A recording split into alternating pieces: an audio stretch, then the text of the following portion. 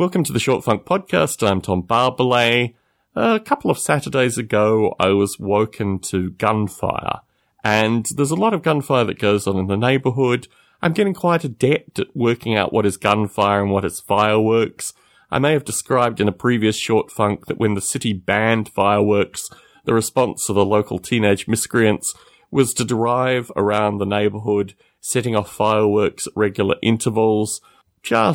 To mock the police, it seems to me very curious that if you have a police force that can only really investigate murders and doesn't have a really good track record in investigating murders, and they explicitly say if you're not calling us about a murder, you're probably not going to get a police response, that they would add additional laws associated with fireworks, but I digress. Waking up to gunshots, it's an interesting thing. They're sufficiently close. This series of shots appeared to come from a street over, and the shots continued for a period of time where I could come into the podcasting room, for example, which is a separate guest bedroom from the main bedroom where I sleep with my wife, that I could get some degree of triangulation on where the shots were coming from.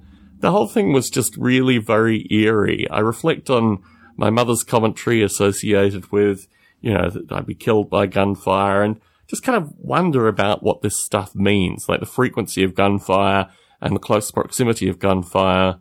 It's just not a good thing.